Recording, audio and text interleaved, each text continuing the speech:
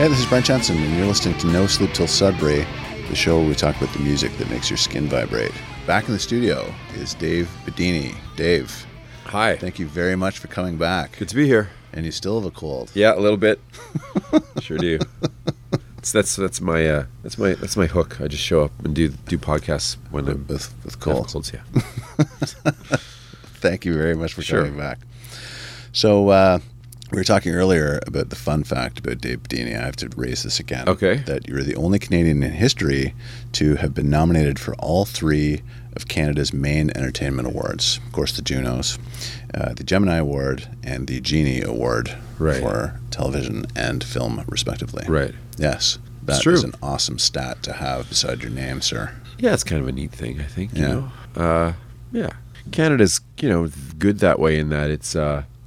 most of those industries are kind of accessible. I think if you kind of have success in one industry, another industry will kind of open to you. Yeah. If you chase it a little bit. Yeah. And that's kind of neat. Yeah. And honestly, I even think like with Whale Music, the movie, we would have come to that because we named an album after Paul Corrington's book, Whale Music, and even the film that the documentary that we won the award for was The Hockey Nomad, and I made that with Mike Downey, who's Gord's brother, and I knew Mike through Gord, and I didn't know Nick that. DePontier was the cinematographer, and he shot The Hockey Nomad, and I knew Nick because he was a fan of the band, and I played a bit of hockey with him. Nick and Jen Bachwald, they're filmmakers, and they made the Tragically Hip documentary. They also made Watermark and Manufacturing Landscapes and brilliant films, and their first date was at Maple Leaf Gardens. Nick took Jen to see the Leafs play, and that was the first time we sang the anthem at the Gardens. So that's great. Jen was like, "Do they always sing the anthem?" And Nick was like, "No." That was the first time, and that was 1992. That was November 26, 1992, and I know that date because the day after I got married. So we all had our tuxedos, so we wore them to sing the anthem. That's at awesome. the Gardens. Anyways, where were we? That is really that's a cool story. And speaking of whale music, actually, another fun fact about you is that I do believe you are the first person to have coined the phrase Californication before the Red Hot Chili Peppers. Martin Tielli coined Californication, but yes, I remember hearing that for sure. Yeah, they totally stole it from us, bastards. You should sue them for that. I wouldn't put it beyond them. But then again, we've stolen stuff too, so it happens. We all do. Okay, so your second batch of tunes, my friend, begins with Ian Tyson and Gallo di Cielo. Gallo di Cielo, but that's okay. Good try. Oops. That's all right. I wouldn't have known Spanish. how to say it had my friend not told me how to say it. Gallo. Tom Russell wrote the song. It's from Old Corrals and Sagebrush, the Ian Tyson record, which is a great album. Really one of the great records. And this is just a super sad tune about a rooster. Oh, is it? It is. I didn't know that. Yeah, Gallo is rooster in Spanish. Gallo of the sky. Yeah. Wow. So, it's such, the band is raging on this tune, and Ian Tyson sings it beautifully, and he sings it, there's a little bit of a yodel kind of in there in the chorus. And it's just a sad song. Really, it's a song about, poverty and struggling through life, and, doing stuff you don't want to do in order to get by. Mm-hmm. The whole family, the whole dynasty pins their hopes on this one fighting rooster. And it's a little bit too about, and I think just like germane to our times too, because it's about Hispanic family who brings their rooster north. Anyways, Tom Russell wrote it, who's an incredible songwriter, and Ian Tyson sings it. It's beautiful. Yeah, I didn't know it was about a rooster. Totally I is. Watching. It's one of the great rooster songs. There's so many of those. Well, if we thought about it, we could come up with a few, I'm sure. Little Red Rooster? There you go. That's a separate podcast, maybe. Totally. Yeah. I used to watch Ian Tyson on the Ian Tyson Show. The Great Speckled Bird, maybe? CTV. There you go. See? There's got to be more. Yeah. That was his show. Great Speckled Bird. Yeah, that was with. That was his show. Yeah. I thought it was the Ian Tyson Show. I think wasn't it? Didn't he have something with Sylvia Tyson too? Yeah, I don't know. I think Ian's show was The Great Speckled Bird. Oh, that was the name of the band anyways. I think it was the name of the show. Oh, but, sorry. I thought we were still in the Rooster thing. oh, no, there's another. But he was really into birds, I guess. Yeah. But yeah, that was a cool show. Yeah.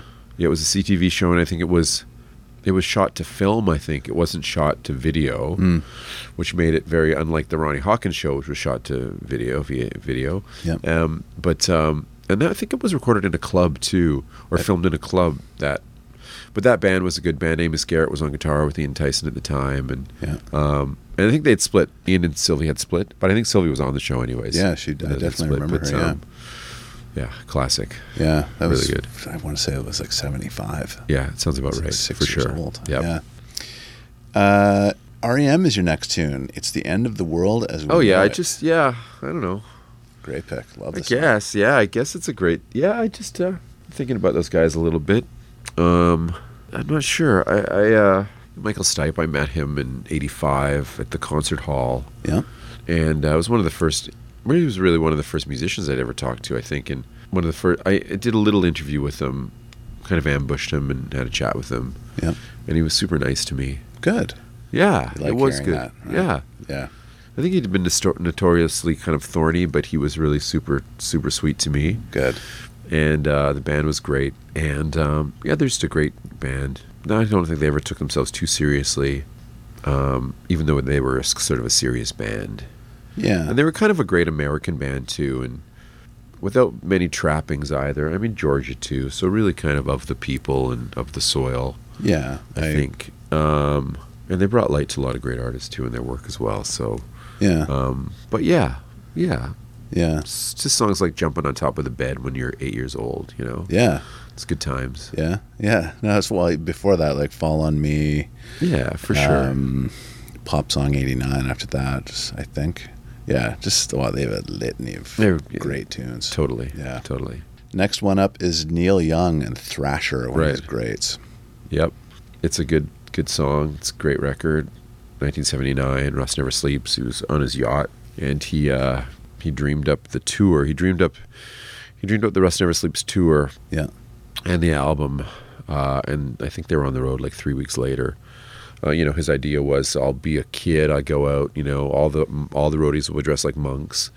I'll go out. There'll be giant fake Marshall stacks on stage, and it'll be like this wonderland for a child, right? And he executed it quickly, him and Elliot Roberts. Yeah. And his genius has come in these waves, and this was kind of like the third wave for him, this era. But it's a great record, and the acoustic electric sides, and Hitchhiker just came out, which has all the demo versions of these songs, which are brilliant as well. Yep. And the narrative, like the narrative of this song, the kind of lonely, confused, kid on the road, a human really in the world, not really knowing where their, loyalties are, and not knowing where they quite fit. Yeah. A lot of his songs are about not fitting in, which I think is something that all of us kind of share. For sure. And it's just beautiful, and he's amazing. Yeah. I'd read somewhere that who's the guy from Devo, Mark Mothersbaugh? Yeah, I think he came up with the title Rust Never Sleeps, I think. Oh, yeah? I think so. Cool. Because there was a commercial or something for, I don't know, Tremclad or whatever it was. They worked together after this a little bit. Human Highway was a movie they did together. Yeah. I think, Neil Young he thought he had sort of a kindred spirits in Devo. I'm not sure if that was entirely true, but they did try to do some work together. Really, eh? Yep. I didn't know that. Yep, for sure. Yep. Interesting. Well, when Devo arrived on the scene, I think in a way they had more of an impact than even the Sex Pistols or the Ramones. Yeah. Because they were, at the end of the day, the Ramones and the Sex Pistols were great and punk great, but they were kind of rock bands. Devo were never a rock band. No. They were just, they were a science experiment, really, gone wrong kind of in a lot of ways. Spectacular live shows, like brilliant live shows. Oh, really? Eh? Yeah, I saw them many times. Really, Devo? Yeah. They think in Massey Hall show for New Traditionalists, they performed half the show on conveyor belts, so they'd be marching on conveyor belts and performing. And you'd go to a show and you would watch 20 minutes of films first before the show started. Oh, really? All films that they'd made.